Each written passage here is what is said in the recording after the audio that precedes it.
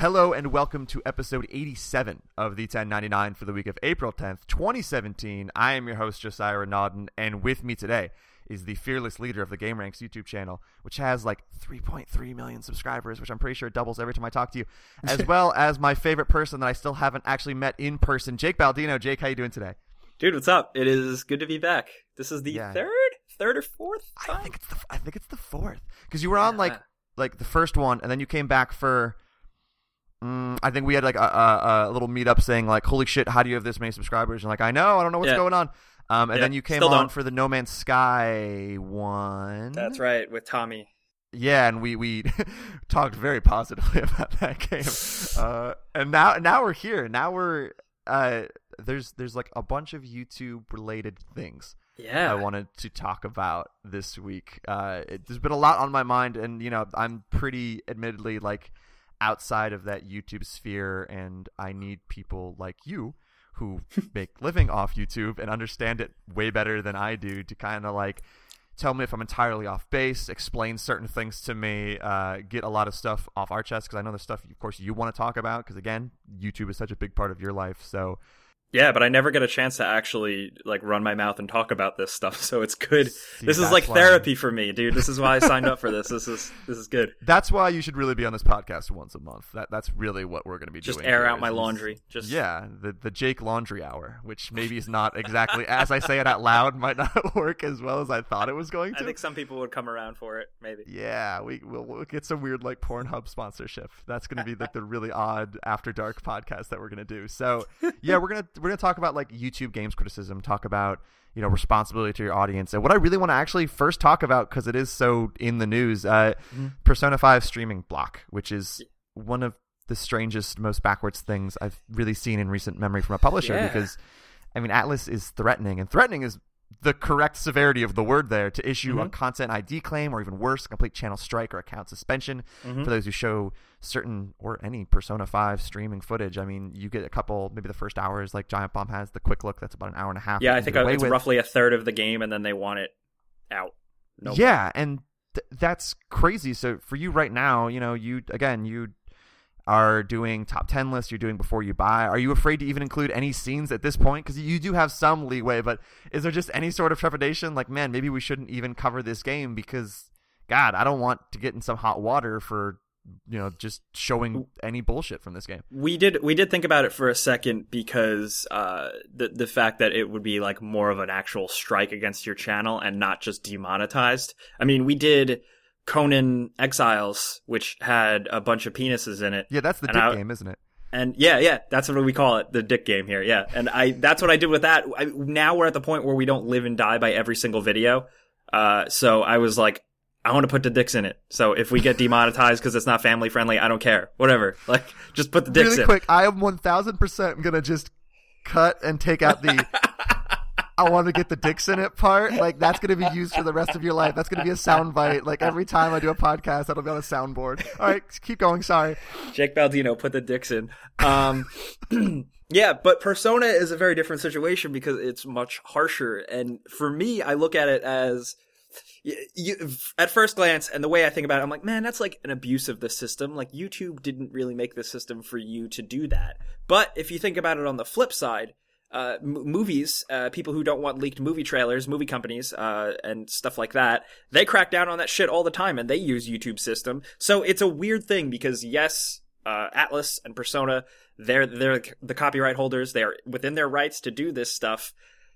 But it's just out of touch, man. Like, I thought we were past this. Like, it's very much an example of a Japanese company. That's a Japanese decision. They're hardline, old-fashioned businessmen who don't get the sharing thing, where it doesn't really, it's not a big deal. It will help you sell games. People do watch a lot of video games on YouTube and on Twitch, but it's not gonna like kill their sales or anything. So to me, I just see out of touch, and I'm like, that's really disappointing, because you know how many times I've wanted to share a dumb screenshot of some silly dialogue from Persona, like, hey guys, look at how silly this game is, but nope. You need to just take a picture of the game on your phone, which a lot of people have been doing, and it looks like shit. Yeah, I have higher standards, damn it. Yeah, this image is not high quality enough for my standards. God damn it, I have too many followers for this, and it's so disappointing because this entire year so far, which we're still early into it, it's only April somehow, but it's felt like kind of this resurgence of Japanese developers where you have the Neo, you have like Resident Evil 7, you have they're kicking ass right now, yeah. And some of the best games this year, maybe the best games this year, have come from Japan. And we so long to talk about like, oh, they seem like they're kind of behind in development, and this year's been the opposite. But then you look at Persona, like why? It's like you said, it just seems behind the times. And the crazy thing is, you look at Persona 4, and that Giant Bomb Endurance run was one of the big reasons that game found a big audience. It was, of course, people knew what Persona was. It wasn't like Giant Bomb introduced it to the world, but it became this word of mouth kind of phenomenon that it went from maybe this niche JRPG sub-corner to people just talking about this game. And I think I saw recently, like, Persona 5 has already sold or shipped 1.5 million, so what the fuck do we know? Maybe people don't need to stream it. But do you actually think there is a possibility that some games do lose sales when streamers with big audiences play through all of them in front of thousands of people? And I'm not overly privy to Here They Lie sales data, but it's a shorter game. It's like 4 hours long.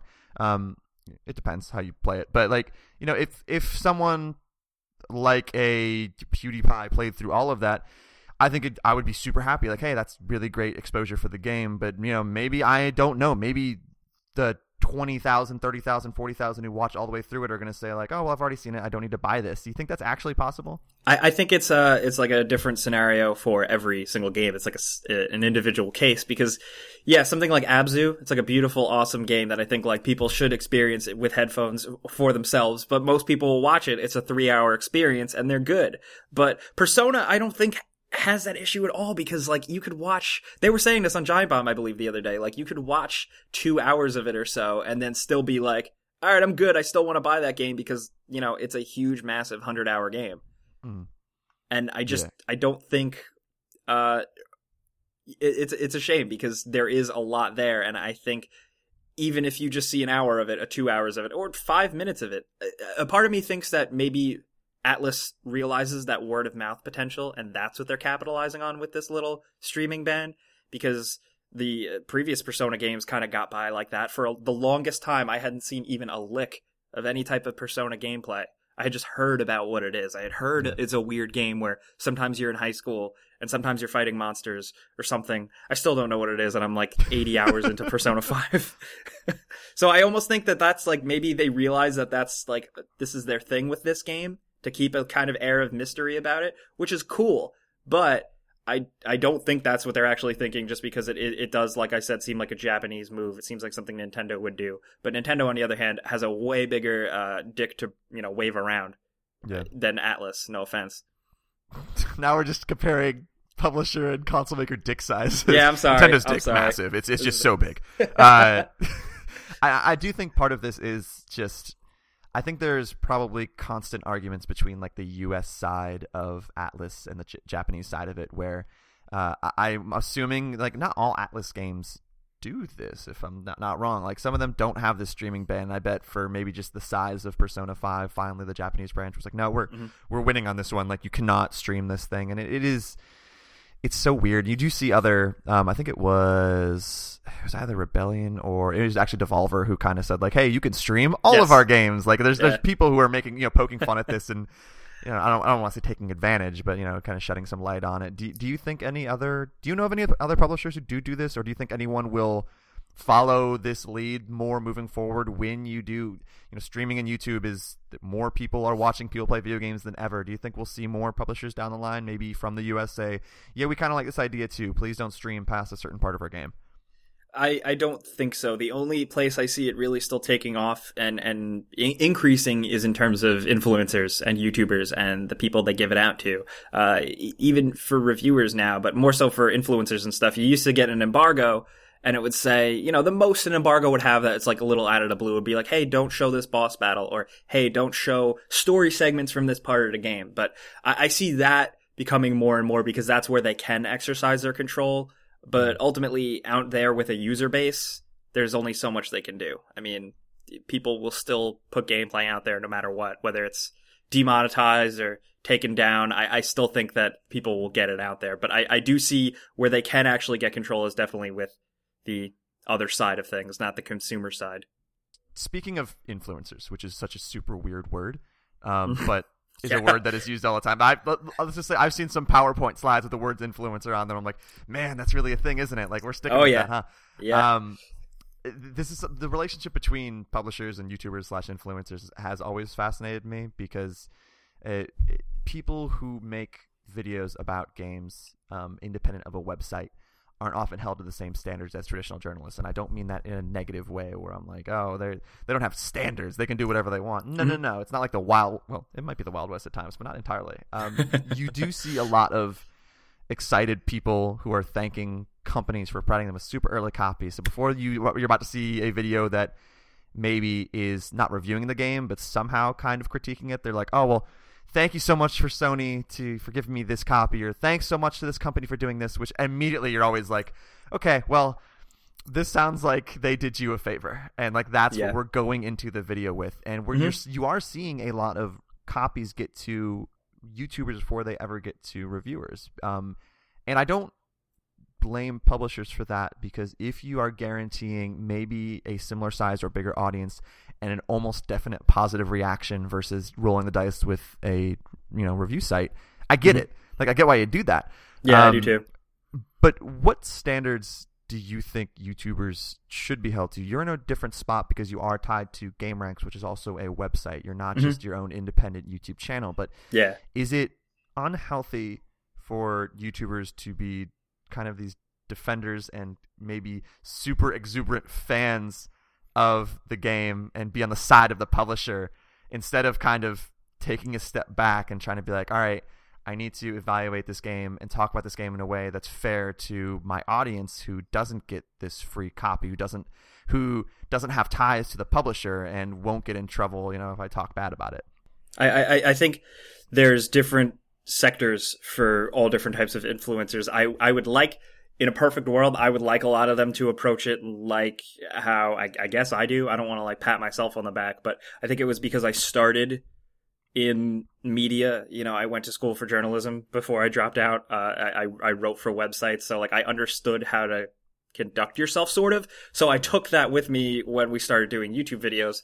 But I think I'd like to think that most people out there, most YouTubers, do have integrity. It's just they all have different varying levels of it. Like, everybody has a different level of what's okay, what's not okay. Like, oh, okay, am I going to take that backpack from EA Games and wear it in all my videos? Yeah, sure. Am I going to take a check for, showing a game in a positive light or putting a link in a description? That's where things, I think, get kind of murky. I think there's always going to be some streamers or some YouTubers that just exist off of that. They just, hey, look at this game that they sent me. It's awesome. Thanks, EA.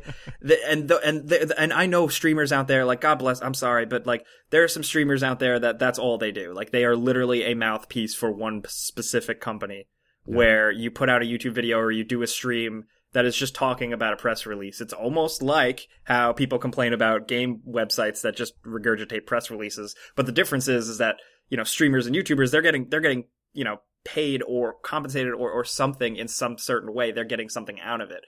They're not just usually just a diehard fan of one specific type of company. But I'd like to think that it all boils down to audience. There are going to be some audiences that go to those videos and they don't give a shit. They're like, oh, that's just a pretty girl that plays a game, or that's a hilarious dude that plays a game, whatever, I don't care. But I'd like to think that the people that do want a little more and do expect a little bit more, the people that watch Gameranx, the people that listen to Total Biscuit, I would hope that the people who are on the other side of that platform, on the other side of that screen, think more about it than that little fake gamer girl streamer would do, I think I'd like to think that the audiences themselves kind of distribute themselves naturally. There's going to be different corners of the internet for different people, but I really hope that other people just think with some integrity, and thankfully it does seem like they do. I've known a lot of YouTubers lately that take this shit seriously. Disclosing things is a big deal. The big thing with, what was it, Shadow of Mordor and Xbox and that whole thing, that was a huge deal. It left ripples. Like, you don't hear about it that much anymore, but when it came out that Shadow of Mordor was paying for YouTubers to say good things about it when the game didn't need it because it's a fucking awesome game. Check, please. No. I think that is what scared a lot of people, not just on the media side, but on the publisher side. Now, anytime I deal with a publisher, they are super duper on it. Like, they're like, hey, dude, just make sure you are super clear about this. Make sure you're completely on the level with this. And I'm like, yeah, okay, absolutely. Like, you don't have to tell me twice. Like, we're all in the same boat where we don't want Uncle Sam cracking down on us for doing the wrong thing. And I think it's good that now things are kind of falling into place a bit more. In some ways, things are falling apart completely. But in a lot of ways, in terms of this, in terms of integrity, things seem to be nicely falling into place. Yeah, I just think it's important that we're above board on all of this stuff and that people actually know what's getting paid for, know where, that certain ties are. I'll always go back, and I really don't know anything about Rooster Teeth, to be fully honest with you, but I'll always go back to that. I think it was Fallout 4, it's controversy, quote unquote, where Jeff Gerstmann from Giant Bomb gave it like a 3 and talked about how, it kind of pointed out issues with it. And they just like put him on blast on a video. And I think at the very start of the video, it was like brought to you by Fallout 4, brought to you by Bethesda kind of thing. There's a lot of that going on. That's just really, it's mixed up where, there's that relationship like with the audience that, you got to just be open about that stuff. And something that also too, in terms of situations like that too, that also comes down to what probably be what we'll talk about next, with people who don't really know what they're saying on their platform. Like, did you realize? I'm sorry, that was Jeff fucking Gerstmann. Like, are you really gonna do you understand whose review you're calling out? Like, I'm sorry. Well, there is that half of the YouTuber Twitch who doesn't really know anything about you and me when we were trying to make us sound like old people when we're not. When we were like in high school and college and stuff, we wanted to do this for a living. We were looking at Jeff reading Gerstmann, Joystick. Ryan Davis. Yeah, reading Joystick, reading like One Up, listening to One Up Yours, and reading like Kevin Van Ord reviews on GameSpot and stuff like that. So like that was our idea of what to get in the industry. But now for a lot of people, they're watching, maybe not PewDiePie, but like they're watching this new kind of breed of YouTuber and streamer and Game Grumps, stuff like that. And that's what they're trying to model their kind of careers afterward. Like that's who they want to be like when they get into this.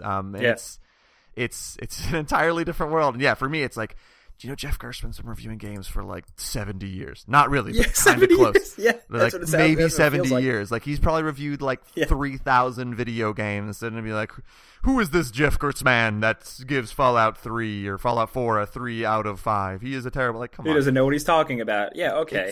It's super strange. I do want to ask you about. I don't know how much you know about it. But this dark, seedy land of publishers paying YouTubers to cover their games, which we talked about a little bit before.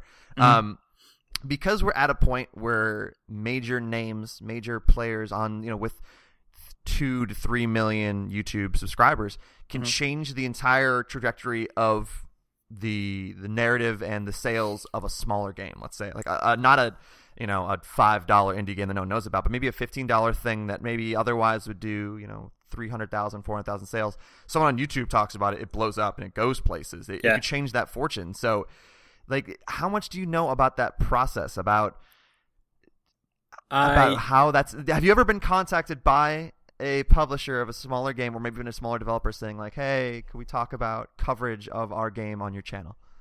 Apps. That's it. Mobile games all the time, like every day. Wow. Every single day a mobile developer is like, we will pay you to talk about our game.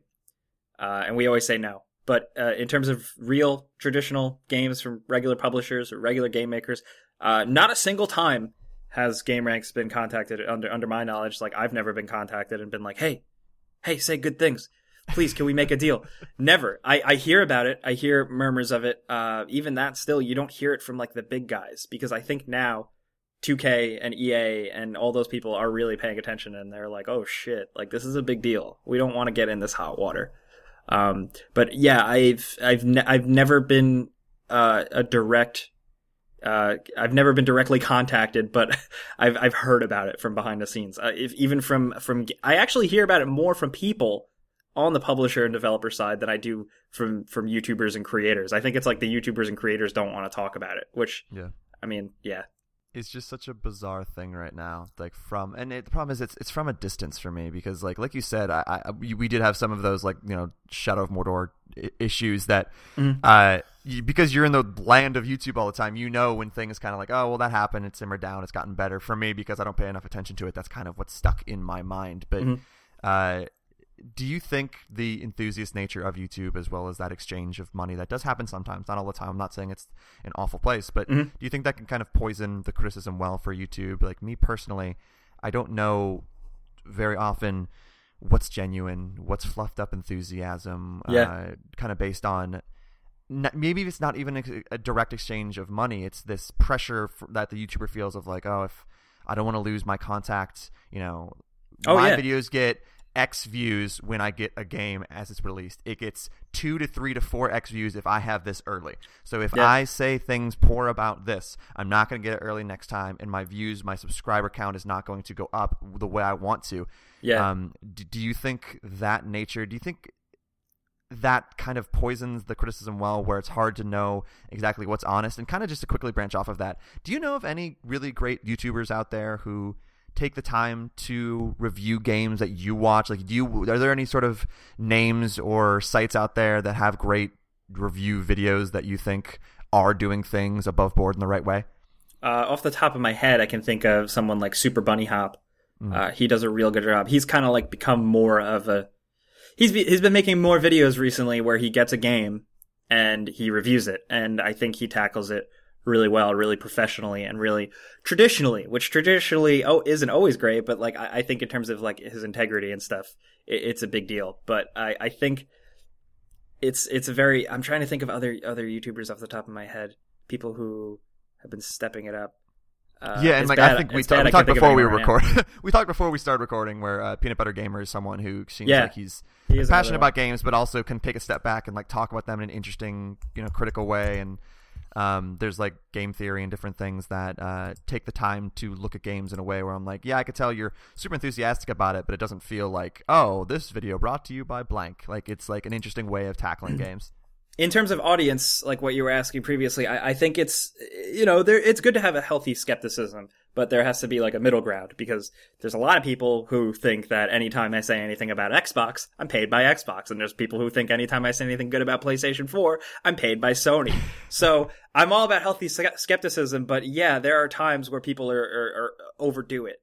But I think, and I keep leading on audience, I think it's important for the audience themselves to, you know, look, if you're going to feel so strongly about what somebody says to you, if somebody looks at a camera and says something at your face and you're going to believe what they say, if you're going to go that far, I think you also it behooves you to pay attention and notice what the hell they're doing. You know, are they being sent, you know, 20 copies of a game? Did they get sent a shiny new PC that has the game's logo slapped on it? Are they wearing the sweatshirt every day? Like, I feel like that you can kind of temper your expectations a little bit, and that's where you can have some healthy skepticism. Not enough to freak out, but I think people do need to pay attention a little bit more if you're going to be so strongly influenced by someone on a screen. But I'm also like super anti like authoritarian. Like, I don't want to listen to anyone, dude. But I think there's something to be said about that, because it is such a gray area still, and it could remain. It's getting better, but it could still remain a gray area forever. So I think people need to pay attention, especially as the younger audiences, because there's a lot of young people on YouTube. I really hope they grow up being skeptical, and it's almost good once in a while where a scandal erupts, in the sense that it makes them think twice. Yeah. But just don't be horrible about it. That's it. Like, there has to be a middle ground. I don't, you know, it's very hard, but you know, that's what I would like to see. Yeah, you do need those kind of crazy moments to be like, hey, by the way, this stuff might be happening, so make sure you're not just like, you know, going out there and be like, oh, everyone's being honest. Like, I'm just going to believe everything that happens. It's not always that way. And, you know, there's always going to be the you're paid for by Sony, you're paid for by Microsoft thing. Mm-hmm. At this point, like, you could make back-to-back videos that bash both, and they would go back and forth. Deep down, they don't know that Jake Baldino is really paid for by Nintendo. Big Nintendo, yeah. Paid by the big end. Oh my God, people cannot... Like, these Switch cartridges are delicious. People cannot tolerate the fact that I enjoy the Switch. Like, I'm like, yo, there's some very bad things about it. But yeah, I like it. I like playing things on it. I don't have a Switch, but like I have a feeling once I would get a Switch, I would want everything to be released on Switch because you could just like take it on the couch and like go on your bed and lay down and play games on it. So like I want a Switch. Please, you should get one. You should 100% get one. With your Nintendo money, please give me a Switch. I would really appreciate that. Let's talk a little bit about YouTube economics, because one of the main reasons that maybe there is this kind of, hey, to promote this game on my channel, there has to be an exchange of money or stuff like that, is because the ad system is broken. And you mentioned that a little bit before off air while we were going on. Like, what's the current state of making money on YouTube? Has it gotten more difficult? There's random ads being pulled. Yeah. What's kind of the nature of that right now?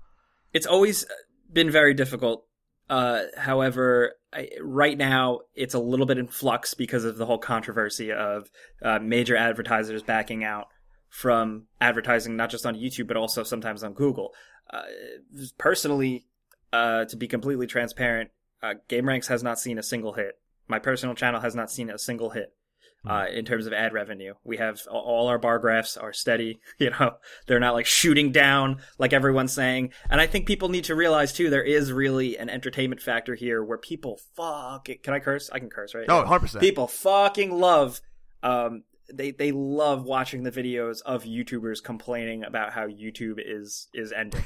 That is a huge thing. That is like, if that could be a style, a genre of video, just complaining about YouTube ending, it would be huge. So these things do get blown out of proportion, but I do think they are still at their most serious right now, because there are a lot of YouTubers who are losing ad revenue and they're jumping to Patreon, which I think is good. I think Patreon is good, and I think the whole user-funded media can be great. It's worked with, PBS, it's worked with the Young Turks, it's worked with stuff like that. I think it can work with other YouTube types of things to kind of, so many people think that the ad model is broken, whether it's on YouTube or whether it's on websites, and I think it's good. I've just seen a lot of people lately, this is my observation, a lot of people with the new controversy have been jumping ship to Patreon in an act of desperation, and I think it shouldn't come up. You shouldn't do it like that. I was one of the first people to set up a Patreon page. Like, when I was on Pretty Much It, when I was on that podcast, we were like best buds with like the Patreon like founders. So like we learned, we were lucky enough to learn how to approach it, how to build it, what works, what doesn't. And I think if people do keep jumping to Patreon, they need to take their time, create value, really understand what you can do with the platform and how you can make it fun and interesting and attractive for your viewers, and then go for it. I think if you read an article about YouTube dropping ads, you can't run and do that. That's bad. But that seems to be what the state is right now. A lot of people are falling back on Patreon. And I think the whole that's also comes out of what you said with selling things and getting brand deals and being paid by companies, because that base AdSense YouTube revenue has always been a thing in flux completely. But now it's just kind of lower. It's for some people. I haven't seen it yet personally, but yeah, it's definitely becoming a thing. And I definitely think that Patreon, I mean, that's the thing. I'd rather see people go to Patreon, right, than take an Xbox brand deal and say Xbox is the best. I'd much rather them go to Patreon. Patreon, and I think you're right. It's a switch you could flip once. Like you can't. You have to be sure, because I have seen people with, let's say like 20,000 YouTube subscribers and like 1,000 Twitter followers, which I hate going by those numbers, but they do mean something. Absolutely. And they're being like, oh, it worked for this person. Like, here we go, Patreon. They get like $43 a month. Yeah, and then it's like it hurt. It almost like that hurts you more, because that's I hate to be like, oh, it's embarrassing, but like it just, it's not the best look. I don't know. It becomes some odd evaluation of what you're worth, which it's not in reality, but like in this stage, it feels like that. And I was talking to Vinny Caravella from Giant Bomb recently, and he mentioned that, because I was talking to him like, you go buy this like subscription service with Giant Bomb, and you guys started that site at a very different time. He's like, what do you think about Patreon? He's like, I think Justin McElroy was talking about this with me too, where he's like, I think it's smart, I think it's cool. He's like, if let's say me and my brothers, the McElroy brothers, ever do that, it would have to be the perfect opportunity. We could only do it once, and we would have to think it through so well, where it can't just be well, this worked for everyone else, let's go. Give me money. So like, there's so many people now where you think of Kickstarter, where those first few big projects got really well funded, and that was because people hadn't used Kickstarter before. These sound like great ideas. And the more you do that, the more the money's already, there's not an unlimited amount of money. There's not an unlimited amount of enthusiasm for that platform. People don't want to be spending $200 a month on their favorite content creators to support them if they've been getting everything for free before that. Yeah. If you support Danny O'Dwyer and Drew Scanlon, and then suddenly like, well, I also want to support Kind of Funny, or I also want to go this other route and support this guy. Like you're running out of capital in that way. Yeah, we've talked about that here. We've sat around and just kind of like been like, yeah, what is that going to be a bubble that's also going to pop? It has to be. No way, it's not. And like, I'm already tapped out on Patreon. Like I have like the people I can support, and now every time a games media person I like leaves a website, and they're like, that's it, I'm leaving a website, I'll announce what I'm going to do next. And I'm always like, you're going to do Patreon, aren't you? And then they announce a Patreon, and I'm like, damn it, I don't have any more money to give. That's the weird part. And there's also like, I would be terrified. Let me start now. I'm pretty solid about, I don't think I'd ever do Patreon. That's not for me. But I would be terrified as someone who would do it. Like, even if you are getting 20,000, like what if in a 2-month stretch, people are like, I've kind of cooled off on this, and they cancel it. Then suddenly you're down, I don't know, you're down to 18,000, which you're still making a lot every month, but holy shit, that entire chunk of money that you expected is gone out of nowhere because someone maybe is going to college, or someone just bought a car and can't support that. Like the entire system feels so fragile in a certain way, and it probably encourages you to change things up. I'm starting to become more like businessy now and like learn business things and business Jake. From my limited knowledge, like I feel like doing projections and stuff that you need to do is very difficult with Patreon. Like, it would really terrify me. Even when I was a freelancer, I was never full time, but part time. I was worried like, oh well, you kind of allocate a certain number of articles you think you're going to write in a month to something, but what if that just dries up? And the editor's like, hey, like we're going with someone else this month, or hey, like it's the summer months. There's not that many games to review. There's not that many things to cover. We're not buying stuff right now. It's very it's not exactly solid footing with that kind of stuff. And I do think people need to stop going to it as this like, well, here we go. Like, let's just try Patreon. Work for it. It has to be it sounds weird to say it has to be a last resort, but it has to be right time, right place. Like when Drew Scanlon did it, he did it at this perfect time where a lot of people knew him from that meme. A lot of people love Giant Bomb, and it's a very personality-based site where if some person from IGN who isn't as big goes for it, they might get $800, which is still great. But if you're Drew Scanlon and you're doing this thing that people want to see, that's when you get the 20 to 25,000. But that's so rare. Like that's so hard to do. I personally, like, people are like, "Oh, Jake, you're a big deal." I'm like, I would never ever get enough people to care about me on Patreon to like support my life. No way. It's super. I think you might have a chance, but like I take baths in gold coins, so I don't think Patreon could. Support I was gonna say that's a pretty big lifestyle. Like, I live pretty big here. I do wear in New York. 8 Rolexes on my left arm, and I don't know if Patreon's gonna support that. Yeah, exactly.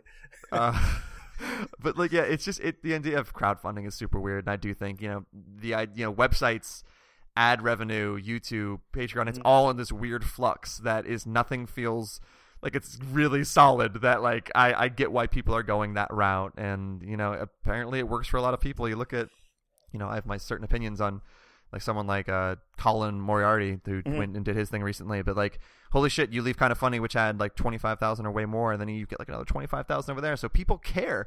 But like it's definitely a slippery slope.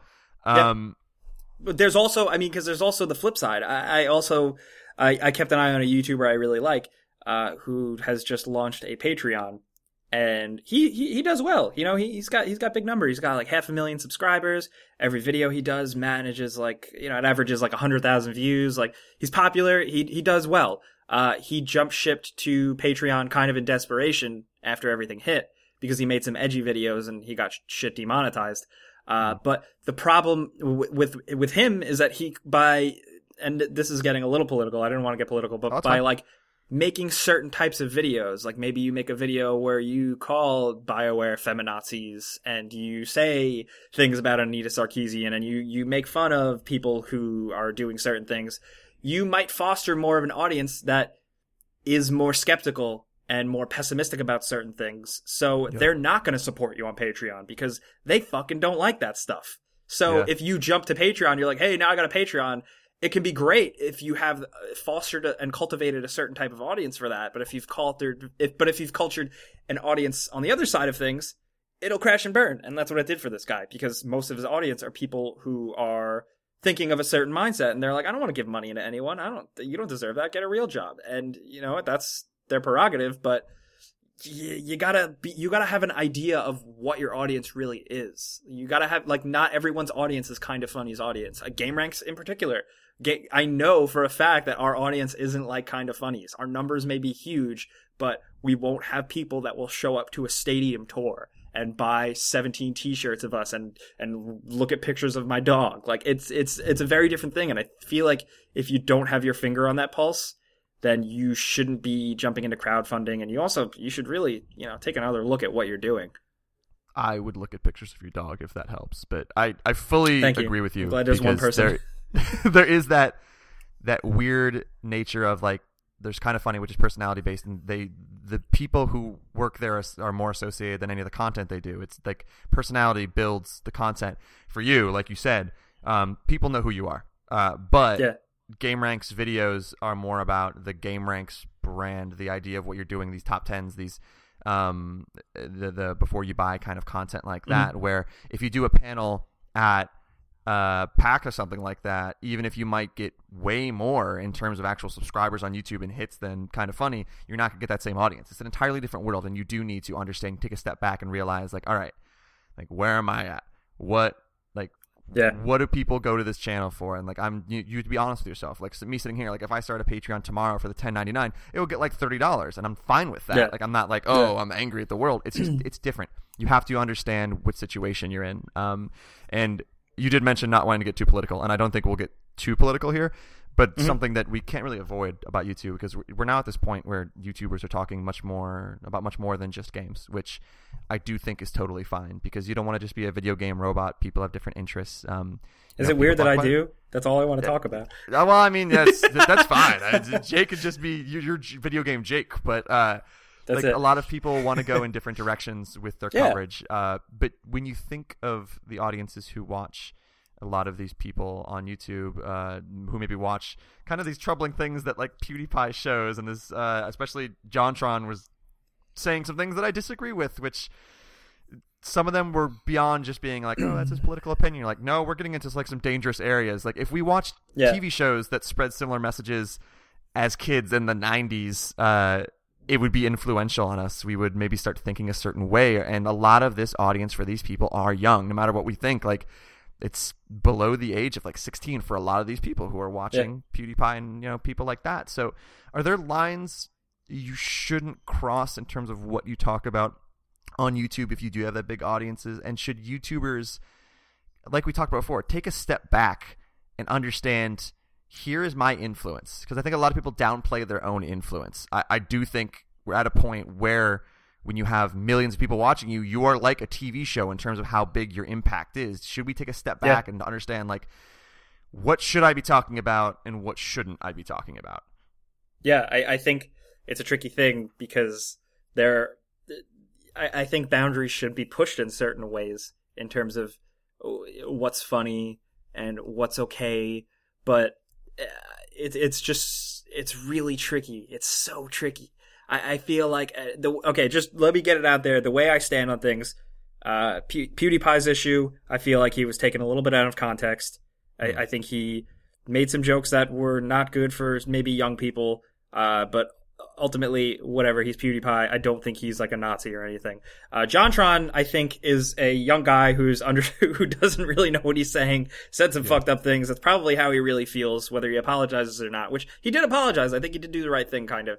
But I think that right there is a bit more of what we need to look for in terms of weird opinions. And it's so hard to not be political. I'm trying so hard. Well, because the thing is, like, if you go like right versus left, like, a lot of, I think we probably have similar Twitter feeds where it's not like right and left is different opinions. Right is wrong, left is correct. Which I've admitted. I'll admit, like, I do lean more left, but there's definitely times where, and I'm not trying to get overly political, but like there are times where, we shouldn't shut down and immediately get angry at every conservative opinion. It's hard right now with Donald Trump in the office, but there are definitely like the going over the boundaries when you talk about these certain anti-immigration stances where you're like, Jesus Christ, dude, like, we're going from political opinions to just kind of being assholes. And like that's kind of the balance that I think we're talking about. Yeah, I think that's, and not even just with JonTron in particular, but yeah, the whole asshole thing. I think that influence is really important, and that's what I've kind of been talking about since the beginning. I've been like, hey, like, this is a fucking big deal. Like, please pay attention.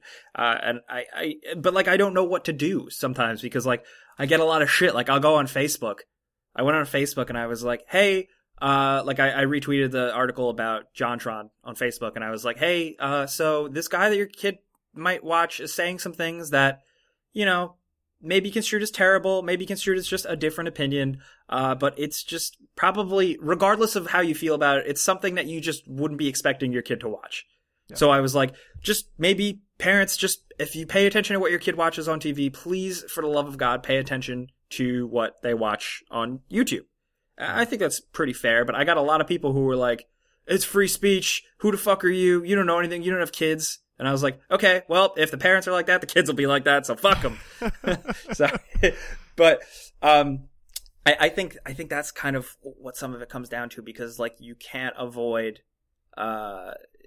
bad things or different things or things that would quote unquote be considered harmful to children out there. A kid can, when his parents are sleeping, turn on the TV and watch South Park, and South Park can mess him up. I mean, it happened to me.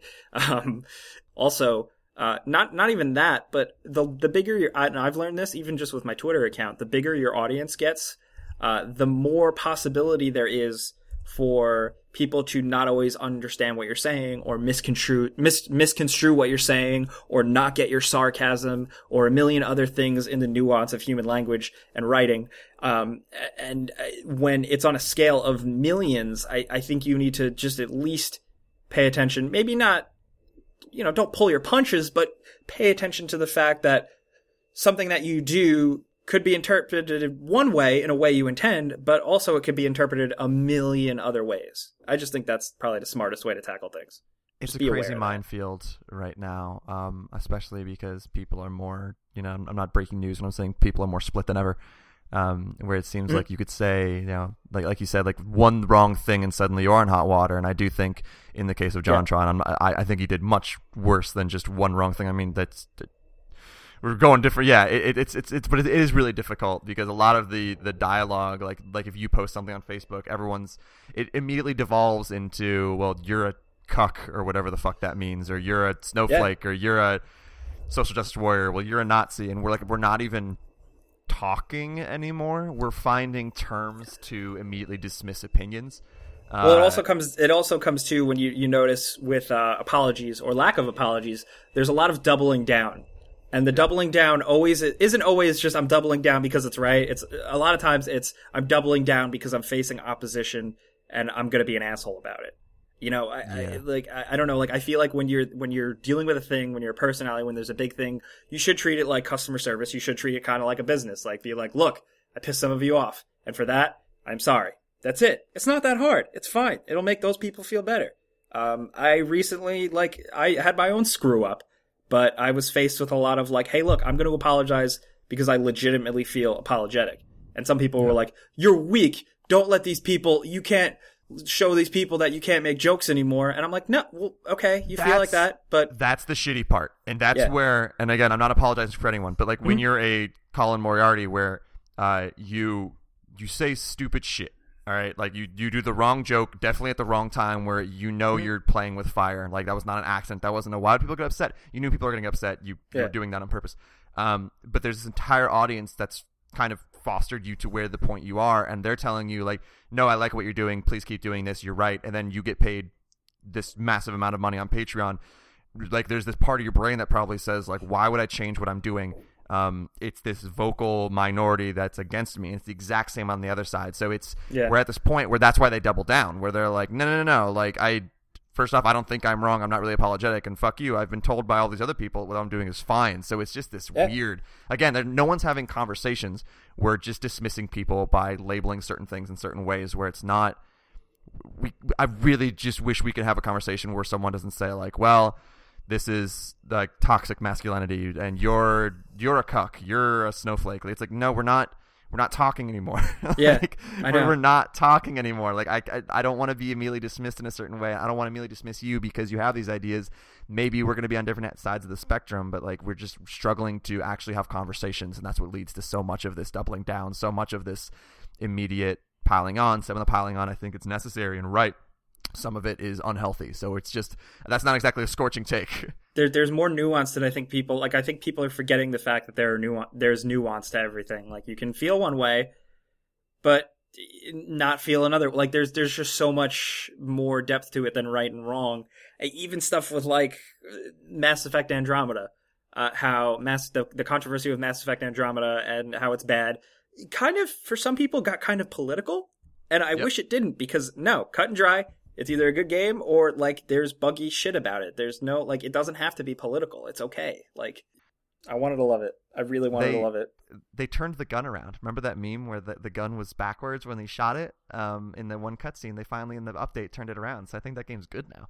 Oh yeah, that's it. They fixed the eyes or whatever. They fixed the eyes. Did you see the comparison with the faces and stuff? It does look better. It does look better, but it looked better, but like I squinted and I'm like, hey.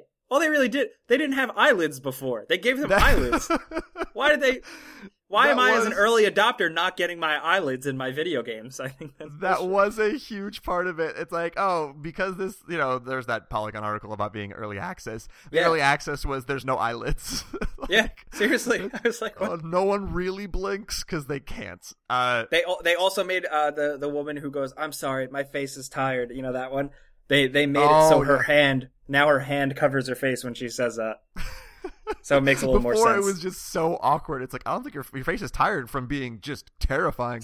Lady, your face is frozen. So one last thing kind of on this issue before we move on. Because there's a lot of people who, after the JonTron thing, they kind of, I think it was Boogie. I don't really know any of these people. I'm sorry. Yes. Came out and kind of supported him in this specific way. And I do understand that there's this idea of when you're in a similar industry, it's the same thing that when you're a retired football quarterback, you're always going to side with quarterbacks. When you're a retired coach and you're doing commentary, you're always going to be like, well, the coach didn't know this. There's always that, because there's an understanding of being in a similar industry, understanding how you kind of navigate that. Yeah. But do you think that people on YouTube who have a voice have some sort of responsibility that when there is something troubling being said, something maybe that's goes beyond being there's a conservative take to like, no, this is actually racist and harmful to spread. Do you think there's some sort of responsibility for someone who is another major YouTuber to maybe make a video? And I understand the idea of wanting to come to that person's side, but also being like, I think this view is wrong. Like, I do think this is something that needs to be talked about, because if you just go to someone's side all the time, I don't really know, like, I don't really agree with that. It's like, you can't just, like, no matter what, being like, oh, it's troubling, but we're also YouTubers, so we're going to support this guy. Like, if shit's wrong, shit's wrong. That's really tricky. I've never really thought about that. All about putting you on the spot. Yeah, man. Personally, I'm very laissez-faire with it. I'm like, okay, that guy's being real shitty. I'm gonna go over here and not be shitty. That's it. I think there is. I would probably tackle it the way Boogie tackled it, but I would never feel inclined to tackle it that way. Where Boogie said, "Hey, look, I don't agree with what he said at all, but I will fight. I will defend his right to say whatever. So for him to say whatever he wants or whatever, which is fine. That also leads into the territory of being like, guys, don't punch Nazis. Come on." But yeah, I don't know. I personally feel kind of hands off with that. I go, okay, let everything figure it out itself. That's kind of dangerous. I know that's passive of me. I'm also a wet noodle. The problem is I'm also passive too, and I'm like admittedly so, where I'm very similar to you, where I definitely said some like, hey, I think Gamergate's shitty. Like I went on that route, but like also I wasn't talking about it every day that I saw something bad. I wasn't getting like so immersed in it that I'm constantly talking about it, because I am awful with confrontation. I've said that multiple times. Yeah, so like for me, and I do understand people saying like, hey, if you just sit back, you're going to make this thing seem okay. And I totally understand that. I'm also just really bad at dealing with that kind of stuff. And like, that's just part of who I am. So I'm not trying to like encourage it by not coming out against it. I think you're very similar, but it's just like, there are people who are much better and smarter at doing that than I am. And I'm not, sometimes if I come out against a point and someone comes back to me with a point, I'm like, okay, I don't really want to argue. I just want I'll to tell you make what, my though, point. if you're a YouTuber and you give another YouTuber shit about what they said, there's a lot of money in it because people are attracted to that stuff. YouTube drama is still a big freaking deal. It's also part of the reason why I think YouTube is fucking changing the way it is. But yeah, that's a thing. If you want to do that, there are people who just do that. Man, like they don't even do anything else. Can I just name this podcast? Like, can I call out another podcast? Say this one sucks dick, and then we'll explain exactly. The podcast won't actually have any information about that, but we'll just try to grab the audiences that way. Yeah. Are there any YouTubers you want to call out? Anyone you hate that you can probably get some hot? Can you help me get hits by you calling out other people? Yeah, let's see. Let me go through my subscription feed right now. Yeah, I hate. Just go through the people you're actually subscribed to. Yeah. No, you know what? I'm pretty good with everybody subscribed because, like, if I don't like compliment from before, fuck that guy. Yeah, you know what? Yeah, remember how I said I liked him? I don't like him. Let's actually, to close out, because we've gone through a lot. Let's actually talk about Gameranx for a bit because you do actually have that YouTube channel. What's the content schedule been like lately? Do you have anything planned new? Do you kind of have it locked down? Like, all right, we figured out what people want. We're gonna do this on Monday, this on Wednesday, this on Friday. Like, or are you at this point still experimenting and seeing what works?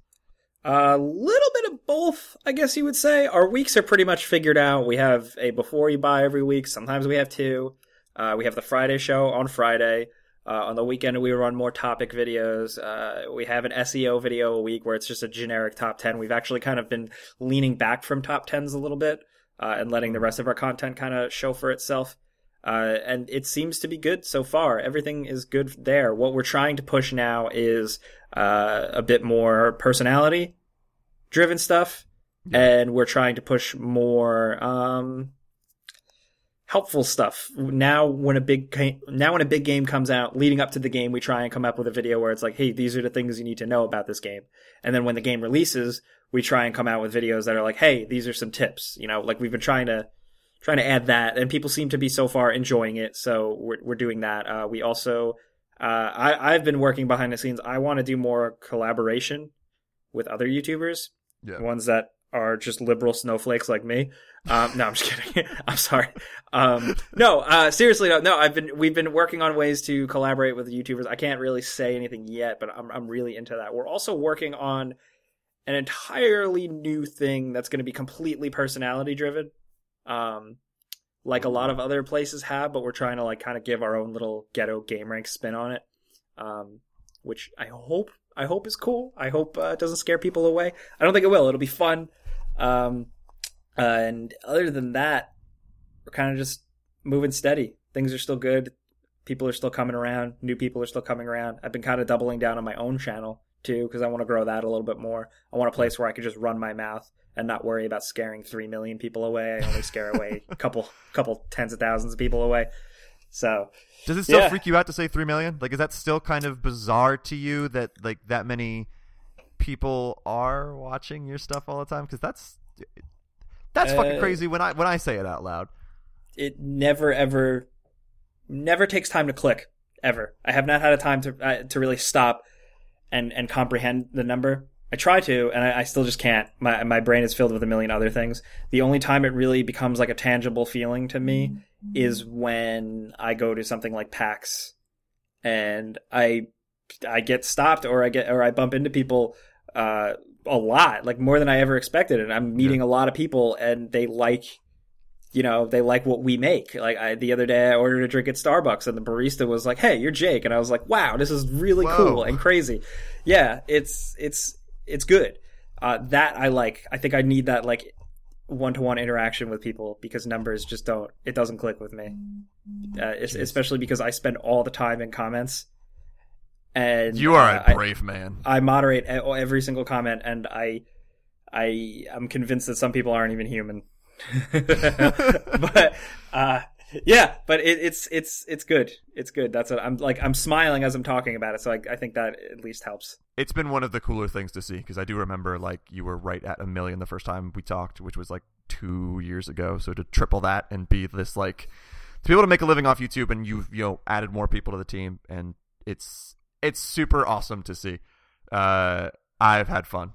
watching the growth and explosion, not actual explosion, you didn't die, the explosion of popularity of Jake Baldino. I've learned a lot in terms of just everything, working with a team, working with other people, how to communicate with people outside of Gameranx, like, and just I've just learned more than I ever could have imagined.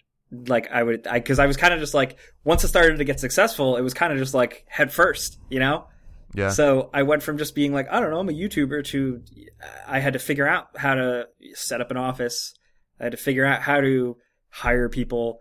I had to interview people. I had to I had to learn new. It's just, it's all very overwhelming. It still is. Yeah. It really is.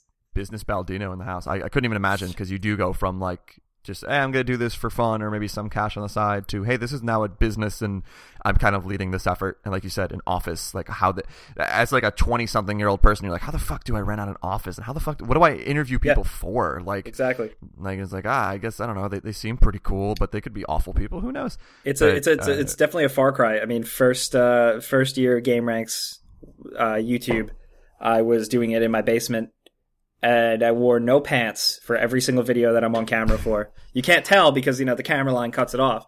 But that's a fun fact. No pants for the entire first year. I had to go back and watch some of those videos. Yeah, you'd be like, that fucking guy. When I had like the white background behind me with the Gameranx logo, which looked really nice for a home setup. Not to pat myself on the back, but no pants at all. So take that, viewers, listeners of 1099. You're welcome. What people have been waiting this entire hour to hear. Like, finally, I was looking for that one nugget to make this podcast worth it. Got it. It's Jake not wearing pants in those old videos. It's a good title. You've made so many people's days. Clickbait. So if people want to find you on Twitter, they can go to @JakeBaldino. You are Gameranx on YouTube. What's your actual personal YouTube? Is it just Jake Baldino? It's youtube.com/becausevideogames. Oh, hey. Yeah. There's also that one. It's a great name, right? I love that shit. Yeah, it's pretty good. I can't give it up. E3? Are you going to E3? Yeah. I did not book flights or a place to stay yet, but I'm approved. So I'm in the exact. I don't actually know if I'm going to go. Michael Pachter, after we did the podcast, reinvited me to his party, and I'm like, shit, I just want to go for that very reason. And like, I get to like go over and meet Adam Sessler and shit, and because I have him on the podcast really soon. He's like, yeah, we'll meet each other at E3. And I'm He's like, great. I should. I want to. I'm so angry because like. Technically right now, because Here They Lie just came out and we don't have anything to like announce or anything soon, like I don't have a reason to go other than I really want to go. So I hope it's on my list. Jake, thank you so much for doing this. I hope to see you there, dude. I hope to actually see you there and meet you for the first time. We'll get back together when either another YouTube crazy thing happens or maybe some game comes out that we both want to talk about that's like No Man's Sky 2, and we can bitch about it. I need more therapy sessions, so this is good. Yeah. Oh, trust me, you have an open invite. I will be your therapist. We'll get the couch in here. Thank you. No problem. Thanks again, and thanks everyone for listening. Hopefully tune back in for the next episode of the 1099.